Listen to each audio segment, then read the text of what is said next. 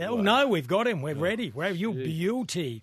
All righty. Well, I didn't think I'd be saying this, Rooch, but the Redbacks are on top of the Shield table at the moment, and we were a little bit nervous about talking to our next guest after going down and having an outright loss to an undermanned Tasmania. But the boys have bounced back, so it's a good time to talk to their coach, Jason Gillespie. Hello, Dizzy. G'day, guys. How you going? Not bad. Tell us truthfully, after that first Shield game, how were you feeling? I was very confident. Look, a lot of people might question that, but we see what the lads do, the pre-season they put in, the hard work, the effort they put in, and the planning and preparation that goes into the season. And look, admittedly, we stuffed it up first game against Tasmania in the Shield. We know we can play a lot better than that. With bat and ball, we just weren't good enough. We addressed that. We acknowledged that. We acknowledged the areas we needed to be a lot better in. And the players took a lot of ownership. And they responded in the best possible way by playing against a very good New South Wales side and coming out on top. It was great. Yeah, we spoke to Ryan Harris prior to the Tasmanian game. And, he was up. Yeah, we were all in. He was very direct, very focused, and it was all business. So it was a really disappointing result. But I tell you what, yesterday we spoke to Nathan McAndrew, who we've spoken to before. And I tell you what, just by talking to him, he sounds like he brings a lot of maturity and professionalism and focus to the group. He certainly does. He's one of the most professional sports people I've ever come across. Nathan gives himself the very best chance. Had to wait a long time for his first class, a good run at first class cricket, having, come through the New South Wales system and obviously, historically very strong with a lot of international players in their setup. So, competition for places is really hard, and we saw a mature age player when he came over to South Australia a few years ago, a player that had actually played a lot of 4-day cricket, but it just wasn't in the first class arena. It was a lot of second 11 cricket, so we knew that his body could handle it, mentally he could handle the demands of first class cricket because he spent a lot of time, many seasons playing and honing his craft. Admittedly at the second 11 level, but he was playing multi-day cricket, which when you play club cricket Saturday to Saturday, you're not getting that multi-day backing up physically, backing up mentally, playing on different pitches that, as the game wears on, it starts to deteriorate. Unfortunately, club players don't get exposure to those opportunities. So this is where second 11 cricket plays a crucial role. And, Nathan has had a lot of experience with that, and now obviously showing his class in the first class arena, certainly for South Australia, and he's had some opportunities overseas as well.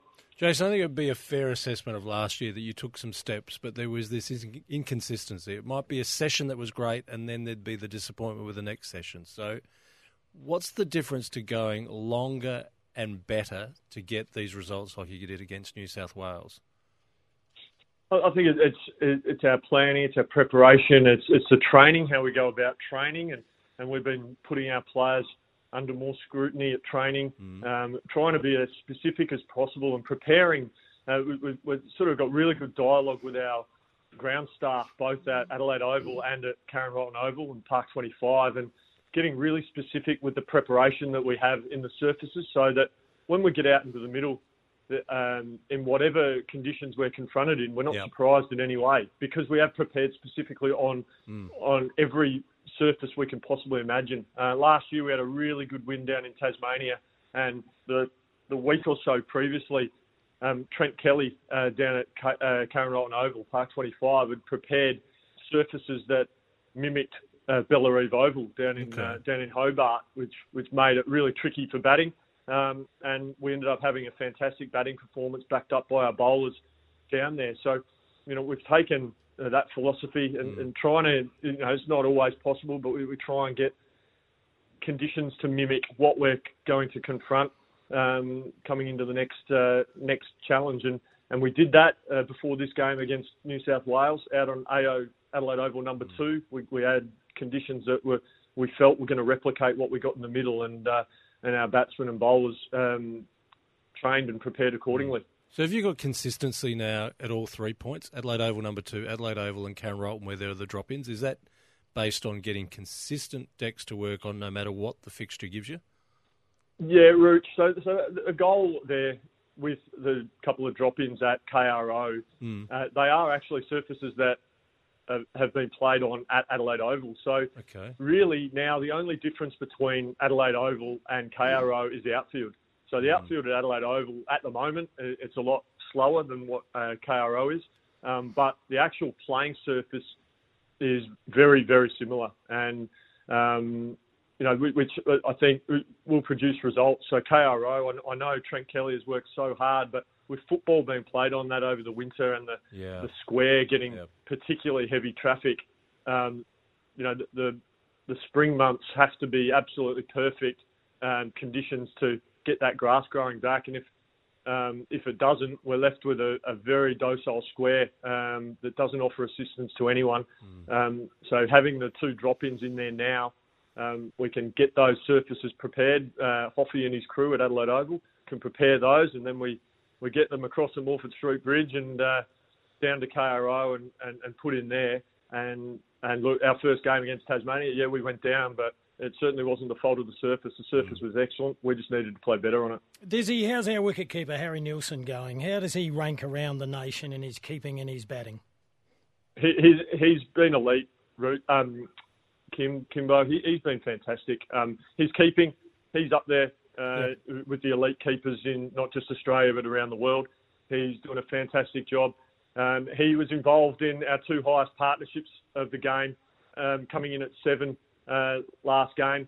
He came in at 8 in the second innings because we had the night watchman, but him and Nathan McSweeney had the 2 highest partnerships of the game in that Shield match. So he plays a crucial role with the bat, coming in the middle order there, calm head on his shoulders, and his keeping is absolutely elite. Got his 100th Sheffield Shield dismissal for South Australia, so only the 9th wicketkeeper in our history to reach that number. He's a fantastic player and a very important member of our squad. Could he be talked about at national level, or does his batting have to improve in that area?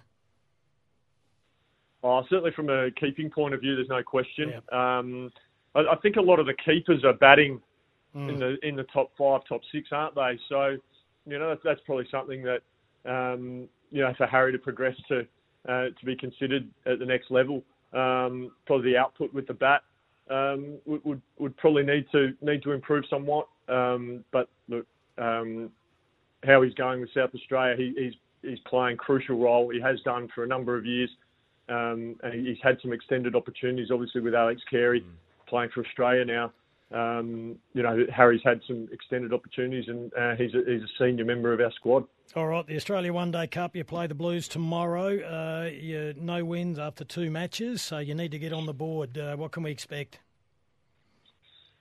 Well, you can expect a team that's going to go out there and give their all. There's no doubt about that. We've had our planning and strategy sessions, and we've identified opportunities where we feel we can impact against New South Wales. We know how they're likely to come at us with the bat and ball. They've got a couple of batters in their top 4 who probably look to be quite aggressive, and another couple who, I suppose, anchor the innings. And then they've got their middle to lower order who are all looking to strike the ball big. So they'll look to take their innings deep and have their hitters waiting for that last 15 or so overs. So we're aware of that. We're aware that early wickets are going to be key. And then from our perspective, with the bat, we know probably the middle overs. We expect Nathan Lyon to play, so he'll be a big player for them, for New South Wales. But if we know we can just give ourselves the best chance with a good surface, the boundaries aren't too long. Our batters, we feel we can impact. We can, with some long pockets, we can look to get plenty of 2s and 3s, but also when the bad ball's there, we can look to hit it out of the park. All righty, a lot of text coming through. How this works. We've had a lot of text talking about being negative about older players still playing in the system, denying younger players a crack. This one says, this is from Modbury Mac, He says, can you ask Dizzy about the likes of Joe Burns, Peter Siddle and Jackson Bird still playing Shield cricket at 35 plus, and how advantageous it is for the young players? Is it a good thing or a bad thing? Look, I think it comes down to the type of player and their motivation. Certainly from our perspective, having Jackson Bird, who's the leading wicket taker in the history of Tasmanian cricket and still one of the better bowlers going around in Shield cricket, our young batsmen forming strategies and planning on how to combat his bowling. It can only be a good thing for young players around the country to come up against quality bowlers like that, him and Peter Siddle, sharing dressing rooms, with players like that, being in opposition against players like that. But the motivation, I think, for those players, if they're there to contribute to winning for their team and help young players, both for their own side and opposition, then I've got no problem with those guys playing. But we do need to explore, and for the health of Australian cricket going forward, we have to explore ways to provide opportunities for young players to get exposed at the first-class level against quality players. So I think a combination of both is probably ideal, but you certainly don't want older players clogging the system purely because they don't know what else to do with their life. All right, Roach, let's get into it. There's a World Cup on. Oh, yes. How much are you enjoying that, Jason? And what do you see happening there, particularly with the controversy that Dave Warner's putting up about putting the umpire's score on the board as well?